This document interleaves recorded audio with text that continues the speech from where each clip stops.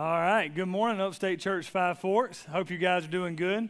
I'm a little insulted. The first service, when they said that I was here, just yelled really loud, and I heard some of you guys groan like you weren't as loud.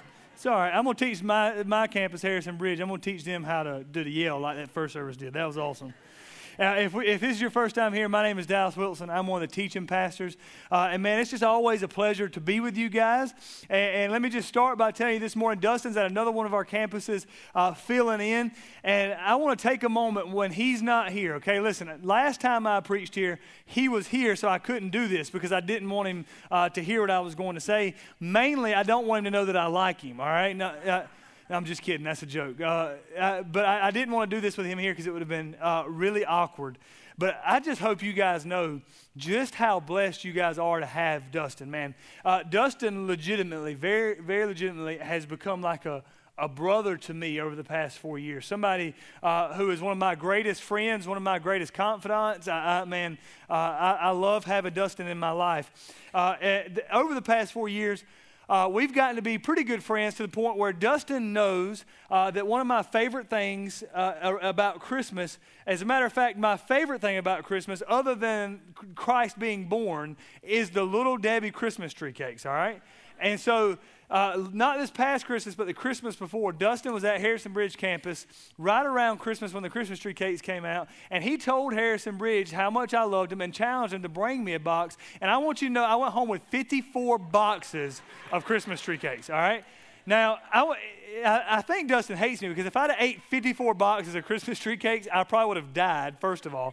But I was just amazed because the people just really showed their appreciation. So here's what I want to do. I want to tell you just how lucky you are to have him.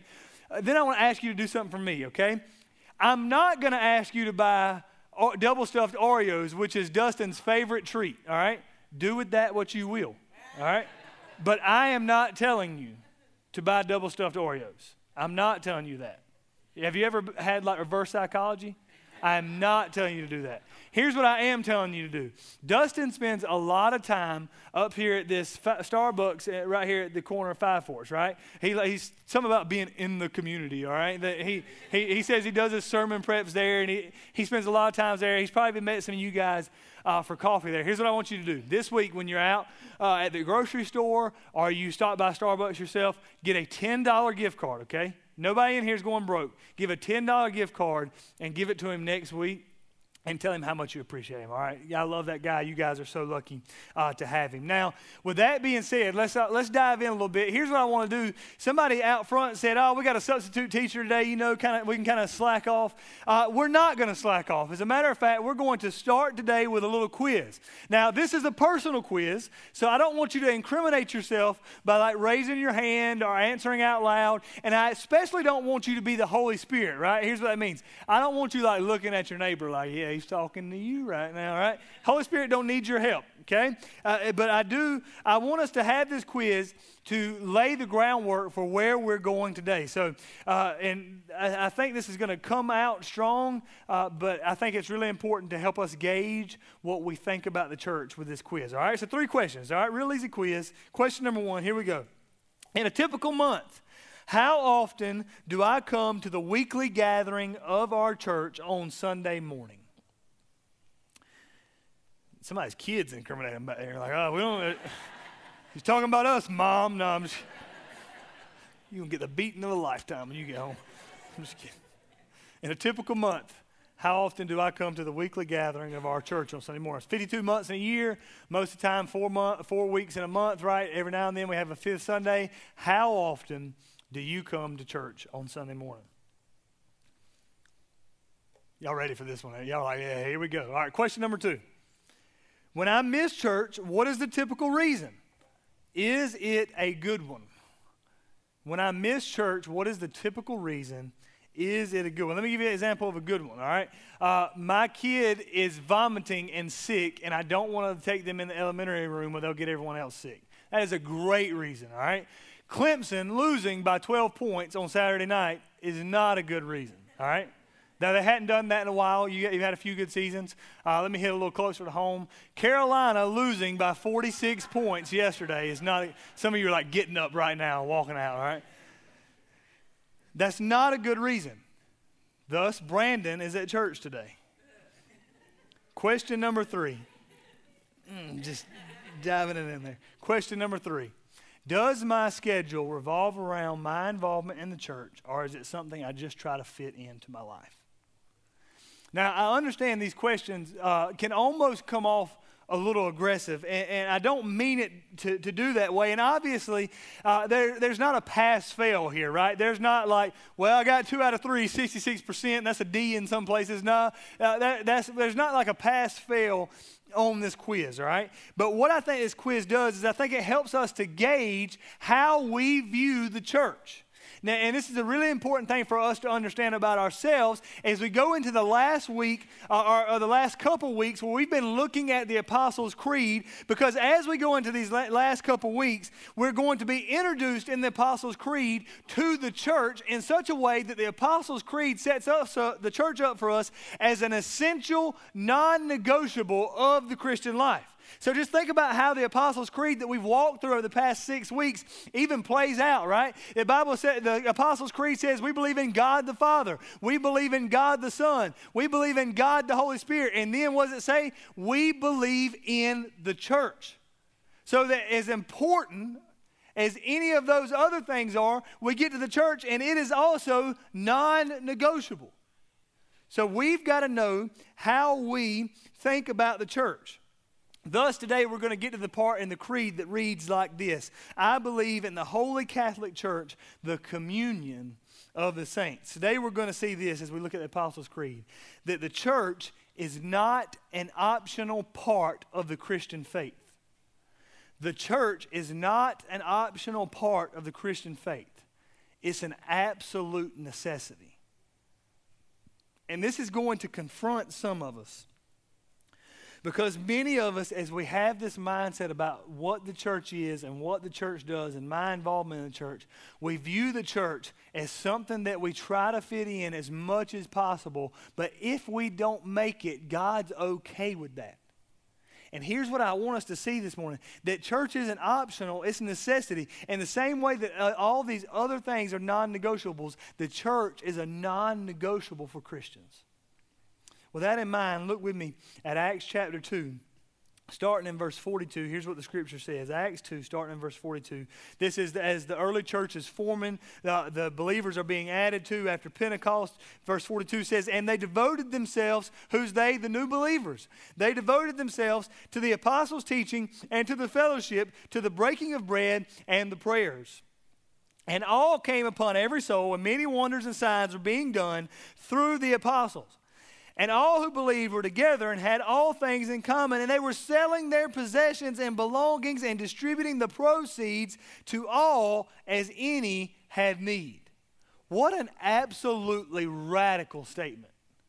Let me read that again. And all who believed were together and had all things in common, and they were selling their possessions and belongings and distributing the proceeds to all as any had need. And day by day, attending the temple together and breaking bread in their homes, they received their food with glad and generous hearts, praising God and having favor with all the people. And the Lord added to their number day by day those who were being saved. Would you pray with me as we start this morning?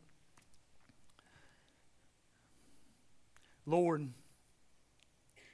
as we start today, Lord, I just pray that you would help us to read Scripture and help us to understand what Scripture is teaching us so that we could know you and draw close to you, dear God, that our lives would look more like how you've designed and less like what we've settled for. It's in Jesus Christ's holy and precious name I pray. Amen. So today what we want to see is that the church is an absolute necessity. In order to see that the church is an absolute necessity, I think what we have to do is answer a few questions about the church. We need to begin to see for ourselves why the church is an absolute necessity. The first question we have to answer as we talk about the necessity of the church is this: who is the church? Who is the church? We need to understand who is the church if we're going to understand that the church is an absolute necessity. Acts 2 is very helpful here. Look what the scripture says about the identity of the church in Acts chapter 2. It says this: and they devoted themselves.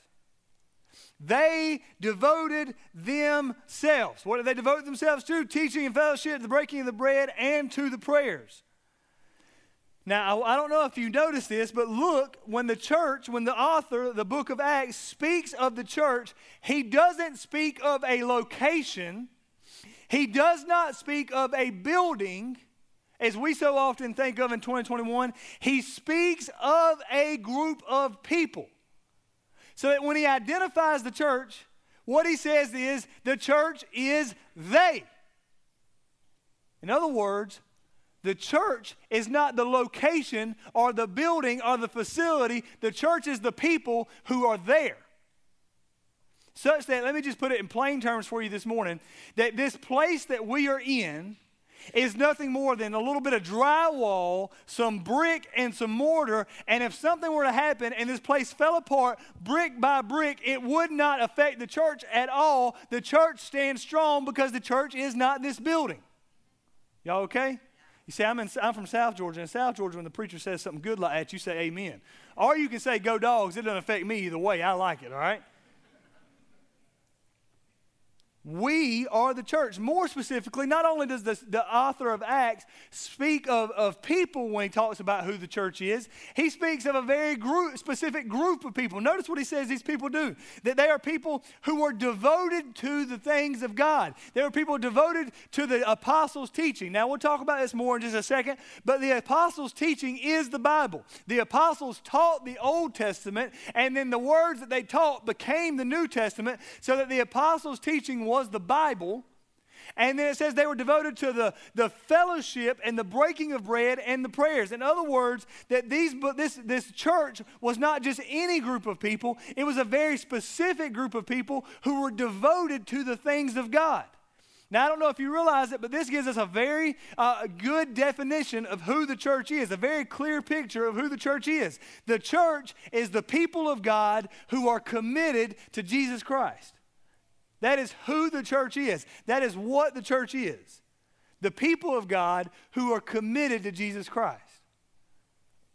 Now, I want to spend some time thinking about this reality, that the church is the people of God who are committed to Jesus Christ, because this helps us understand very clearly what the church is functionally. This means that the church, listen, that the church is the people of God who are committed to Jesus Christ. This means that the church is both expansive and exclusive.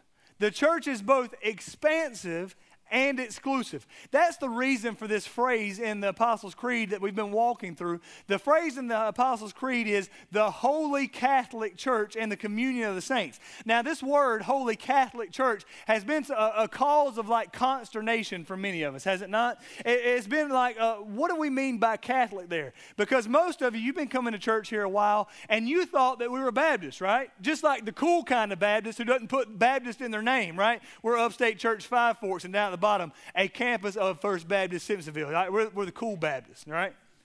Now, others of you, this word hadn't bothered you that much because you grew up Catholic, right? And you're like thinking, I've been to a Catholic church house, and this ain't it, right? Some of the ones who grew up Catholic laugh, right? They know what I'm talking about. So what does it mean that the word Catholic here mean? We need to understand the word Catholic here is not referring to any denomination or association of Catholicism. That remember, when the creed came about, there was no Catholic church. Right? If you'd have went up to the early church, the church fathers, the apostles, those who lived in the 1st and 2nd century after Jesus, and said, do you belong to the Catholic church or the Baptist church? They would have looked at you like you were crazy. They would have said, man, I go to church in Bob's house down the road, right? What do you mean Catholic or Baptist? Like, sometimes we baptize, but I don't really understand the question. You see, there was just the church. And the word Catholic here essentially has two meanings. The first thing it means is the word Catholic here means universal. It means the universal church. But Catholic also means, the word Catholic also means according to the whole. So get this.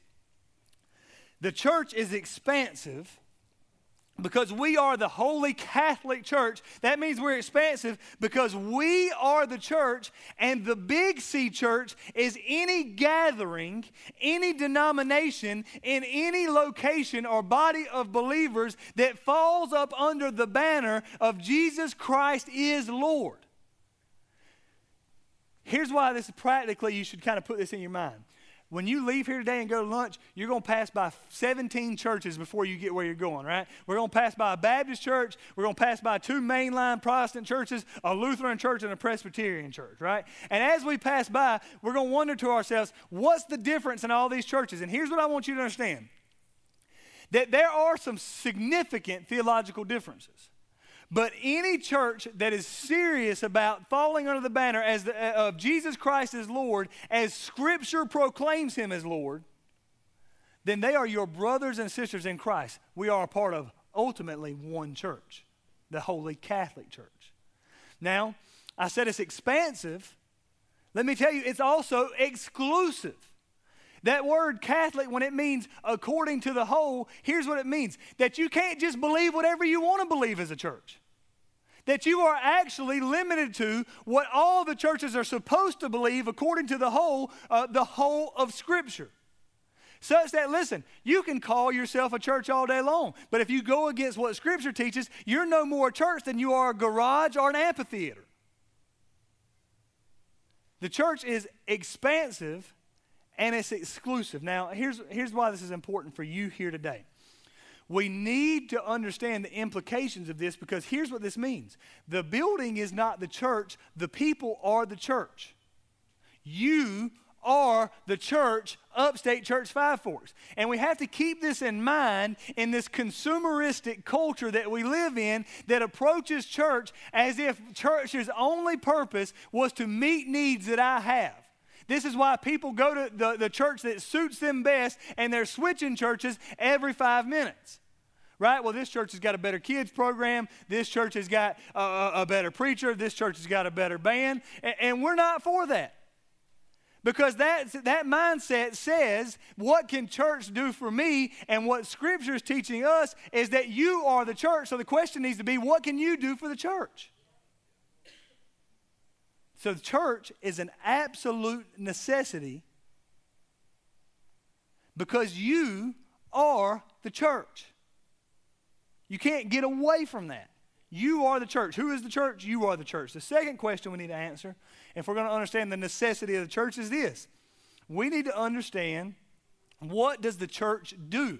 We need to answer the question, what does the church do? Now, Acts 2, man, this is just one of the most immensely helpful texts on defining the priorities and activities of the church. Notice what Scripture says. It says they devoted themselves to very specific things, to the apostles' teaching and to the fellowship, to the breaking of bread, and to the prayers. Now, I said this a second ago, but let's just theologically understand this. The apostles' teaching is what will become Scripture.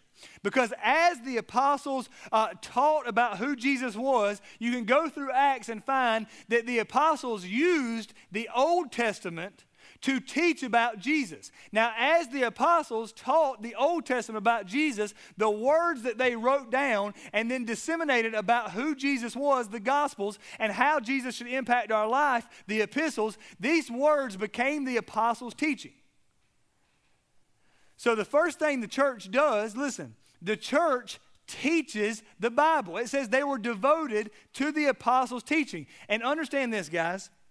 First of all, understand that when we think about it that way, the apostles did not care to teach the Bible in any other way than to say that the Bible was all about Jesus. The Old Testament, you go read Genesis, you go read Isaiah, you go read Judges, all of it's about Jesus who is coming. In the New Testament, all about Jesus. The Bible was about Jesus, which brings us to the primary task of what does the church do? The primary task of the church is that the church teaches the Bible. The church teaches about who Jesus Christ is and what Jesus Christ has done and what Jesus Christ will one day ultimately do. And I want you to understand that this is the primary role of the church because it is the uniquely only role of the church that the church can do in the world. In a world that cares nothing about what God has to say, if the church does not teach the Bible, no one else will. So understand this. The church's primary responsibility, parents, is not to disciple your children. You know whose job that is? Yours. The church's primary responsibility is not to produce such a good service on Sunday morning that it evokes an emotional response in you so that you leave feeling encouraged. And now listen, I hope that those things happen. I hope that your children learn about Jesus. I know, man, I got a 6-year-old right here who was already up in kids' service this morning. She learned so much about Jesus up there. And I hope that you feel encouraged when you leave. But I want you to understand the primary purpose of the church is to teach the Word of God. First, the church teaches the Bible. Secondly, what does the church do? The church does life together. The church does life together. It says they were devoted to the fellowship. They were devoted to the community of believers. Now, here's what I love about this, is it enlightens us on just what this community looked like. Notice what it says. It says, first of all, about this community, that they held all things in common, and when anyone had need, they would sell their possessions and give as any had need. Now, here's what I love about this. This is not coerced generosity. You know what coerced generosity is called? Especially if a government intervenes, coerced generosity is called socialism. Now, get this. Christians just don't need that. Because Christians understand this, that it is not the government's responsibility to tell us to take care of our own people. You know who tells us that? Jesus. Such that, listen, this was such the way of doing things that they just all got together on Wednesday night prayer meeting, you know, as one does. And at Wednesday night prayer meeting, they heard about Joe, and Joe had lost his job, and Joe couldn't pay the mortgage. And so here's what they decided. Hey, we got to chip in the money to pay Joe's mortgage. Who is going to sell what? Can I just tell you, that is a completely different way of life than most of us have grown accustomed to in the modern church. Most of us, when we come in, we don't want to admit that we got a need, much less have someone else try to meet that need. So what do we say? How you doing, brother? Well, I lost my job this week, but I'm not going to tell you that. It's how you do. I'm doing fine, right? Good. You and your wife just got in a bad argument on the way here because you don't know how you're going to pay the mortgage, but everything's great. You ever seen those old insurance commercials? The house is on fire behind you, right? Everything's good. This is a different level of community than what we've grown accustomed to.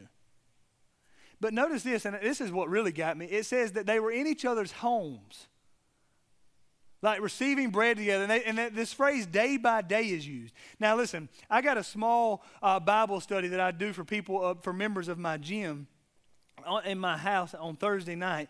And every Thursday night, we have to get ready. And on Thursday morning, my wife asks me the same question every Thursday morning. Have you cleaned the bathroom yet, right? In other words, one of us has got to clean it. Most of the time it ends up, that's a suggestion, really. It's not really a suggestion. Maybe it's a command. I don't know. She's in here. I'm probably getting myself in trouble. But on Thursday night, she asked me this question. Have you cleaned the guest bathroom? Why? Because we have people coming over, and she wants to make sure that our house is clean. I cannot imagine the twitch that would exist in her neck if people were in our homes day by day, right? But this is just the way that they do life. That they were with one another. They supported one another. They loved one another. And here's what comes out of this. I want you to understand this. The gathering of the saints together on a Sunday morning is the bare minimum for Christians, not the only requirement. We're called to a fellowship that is so much more. Christian, please understand, following Jesus is not a solo assignment. It's a group project, and we are not called to a me and Jesus kind of faith. We are called to an us and Jesus existence. They were devoted to fellowship. Third thing, the church remembers Christ together. It says they were devoted to the breaking of bread. Now, there's little doubt that this phrase, devoted to the breaking of bread, refers to the Lord's Supper. And here's what that means, that they would get together and they would just stop and remember what brought them together in the first place. And what brings us together? Is it the fact that we all look alike, think alike, act alike, vote alike, that we all have the same hobbies? No. What makes us a church is none of those things. What makes us a church is that Jesus Christ, that though he were God, became man, and that though he were the God-man, decided to die on a cross, and that though he died on a cross and was placed in a tomb, rose again on the third day. That is what brings us together. And so the church would celebrate the Lord's Supper in remembrance of that. And guess what? Today, before we close, I can't think of a better way as we talk about the importance of the church than celebrating the Lord's Supper together. Finally, fourth and finally, the church prays together. It says they were devoted to the prayers. And evidently, the early church was devoted to and dependent upon God. So bring all of this together. Let me put it to you this way.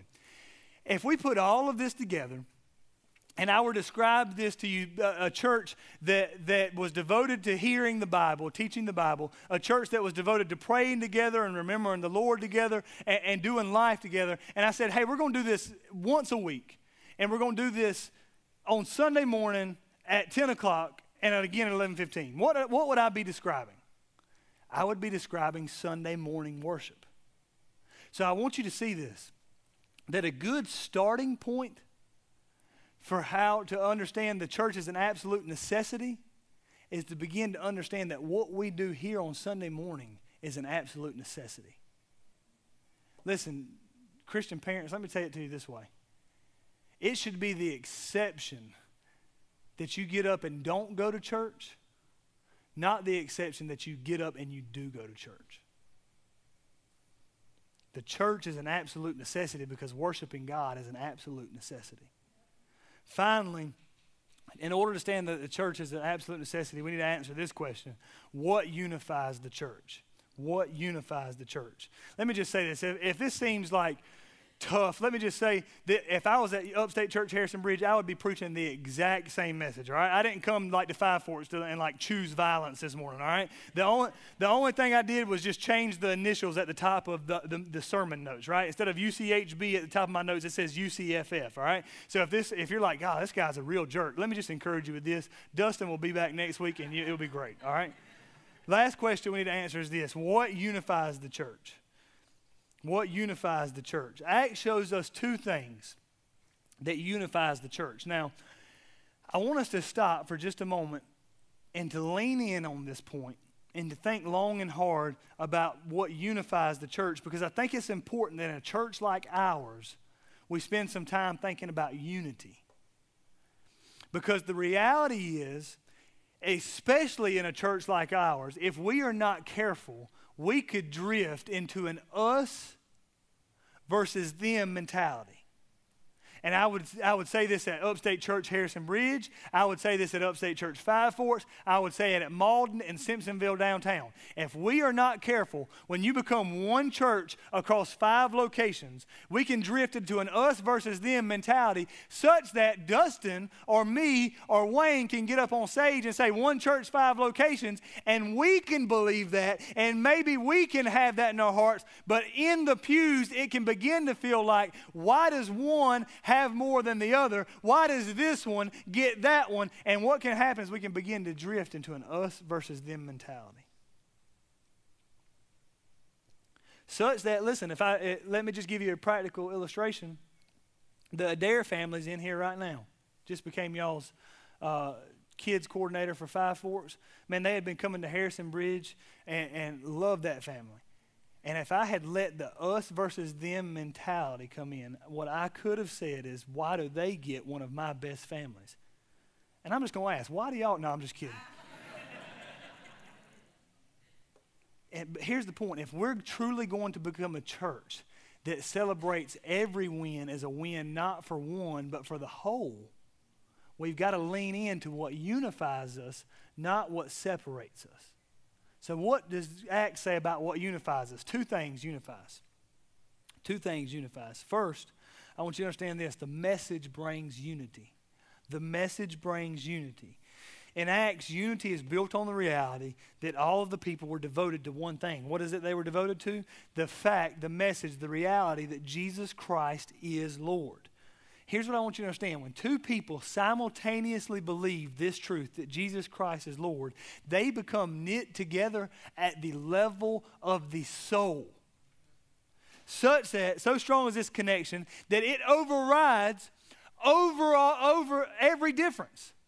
There is no difference in race. There is no difference in economics, social class, or political ideology that is stronger than the connection brought on by believing in Christ. This is so true that you have, by the blood of Jesus Christ, more in common with a believer who you've never met and who has a life that's completely different than you in sub-Saharan Africa than you have in common with a non-believing co-worker who roots for the same college team as you do.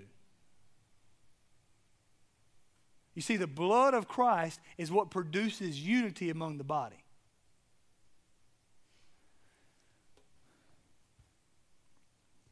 I'll get to it in a second. We'll keep going. Secondly, the thing that brings unity is this. In Acts 2, the mission of Christ brings unity. In Acts 2, the people lived on mission for Jesus. Think about this with me. The Bible says that the Lord was adding to their number day by day. Now, I don't know if you know this, but typically the Lord adds to the number of believers by believers going and talking about Jesus to other people.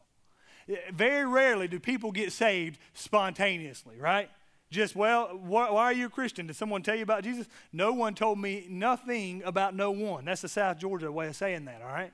Very rarely does that happen. Most of the time, when people are added to the number of the believers, what happens is one person tells another person about who Jesus Christ is and what Jesus Christ has done. Such that the people in Acts 2 were obviously living on mission. Here's what they weren't doing. This means that the believers in Acts 2 were not arguing with one another on social media about who the best choice for Roman emperor was. They didn't get on social media posts and say, hey, listen, Domitian is just way too liberal on these 5 issues, but I also think Vespasian's too conservative on these 5 issues. That just wasn't a top priority for them. Did they have their opinions? Absolutely they did. But it was not more important than living on mission for Jesus. They weren't arguing in church business meetings about the color of the walls. They didn't stop going to church because the song selection and the noise and the music level wasn't quite as high as they like it. They didn't stop speaking to each other because person A said something stupid to person B in group. No, they put aside their differences to live on mission. And later, when disputes did arise, they handled them quickly so that the mission of Jesus would not be disrupted. The point could not be any clearer for us. The salvation of lost souls is more important than any of the general differences that exist in this room. The mission of Jesus brings unity among the people. The church is a necessity because the message of Jesus and the mission of Jesus is what the lost and dying world around us need more than anything else. As we close, man, I pray what's happened as we talk about the essential nature of the church. I pray this what's beginning to happen is that in your mind you would start to be challenged about the nature of the church and your relationship with the church. That this is not something that is optional for those of us who have been bought again by the blood of Jesus Christ. That this is an absolute necessity. And I would challenge you this. Would you just consider this morning? Would you just consider whether your life looks like the lives of the early believers in Acts chapter 2? And let me just say this. If the answer to that is no, here's what I don't want you to do. I don't want you to just take your ball and go home and leave here just all beat up because the preacher said, man, I'm supposed to be all in, and if I can't be all in, I'm just going to be all out, all right? That's not what I'm saying. That's not what this text is saying. But Acts chapter 2 is giving us a description of what happens in the lives of people when they grow more and more and more serious with Jesus. So let me ask you this. If your life doesn't look like Acts chapter 2, what is it that you can do right here and now that would begin to move you in that direction? Maybe it's just prioritizing this meeting. Maybe it's saying to yourself, Dad, Mom, maybe it's saying to yourself as a family, we are not going to let the distractions of this world pull us away from where we need to be every Sunday morning. It is going to be an expectation that our kids wake up and they're going to know that we're going to church. But maybe you prioritize this. Let me ask you this. Is the next step for you doing life in community? Maybe you need to join a small group. Do you know that Five Forks launched like 5 small groups this semester? We've got a place where we can put you in a small group. Maybe it's that you give of yourself to the church for the first time. I don't know what happened. Something happened like 9 months ago with the water in Five Forks. Y'all got babies everywhere back there. Like, I'm pretty sure we're breaking all kind of codes with the amount of babies in those rooms, okay? Maybe one way that your life can begin to look more like Acts chapter 2 is you go and you volunteer your time. You get down on your knees and tell a kid about Jesus. Man, that's looking a lot more like Acts 2. How can you begin to move your life in the direction of Acts chapter 2? As we close, the people who are serving the Lord's Supper, I just would challenge you, come on forward, and they're going to begin to pass out elements. As they pass out elements this morning, we're going to celebrate the Lord's Supper. Now, remember what the Lord's Supper is. It is us remembering who Jesus is and what Jesus has done. Now, let me just say really quickly, if you are a non-believer this morning, that means you have never given your life to Christ. This is something that is uniquely suited for the body of Christ. So that if you're not a believer, I would just ask you, let this tray pass over you today. But if you are a believer, we're going to take and we're going to remember the Lord Jesus Christ together. And as they pass the elements, here's what I'm going to do. It's going to be a little bit different. As they pass the tray,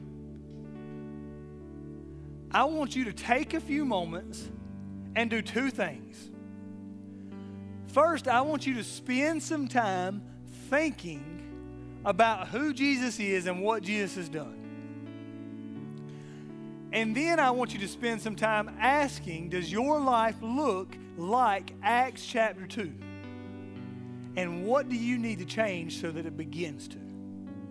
As they pass the trays, I want you to spend some time praying, thanking God, and praying prayers of repentance right now.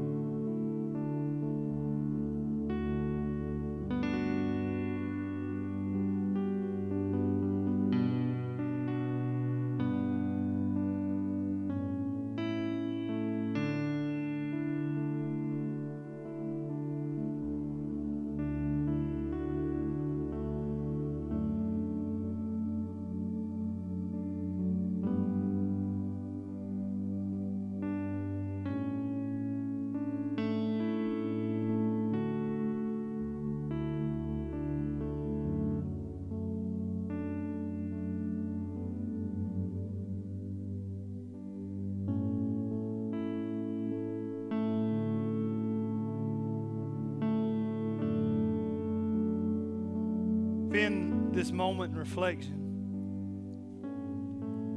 we worship the King of Kings, whose death on the cross unites our hearts and gives us hope for all eternity. And so would you take the elements today and first take your bread And hear Scripture's words. For I received from the Lord what I also delivered to you.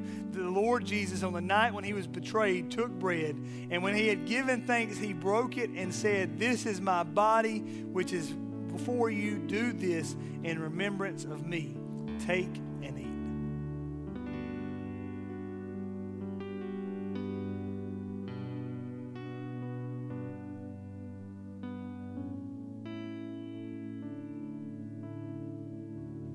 Now the cup. In the same way, he took the cup after supper, saying, "This is the new covenant in my blood. Do this as often as you drink in remembrance of me. For as often as you eat this bread and drink the cup, you proclaim the Lord's death until he comes." Take and drink. Would you pray with me, church? Lord, you are the Father of all eternity, our God and King. And we praise you and we glorify you. Thank you for uniting our hearts together by the blood of Jesus Christ. We leave here today worshiping you as Lord. It's in Jesus' name I pray. Amen. Church, you are dismissed.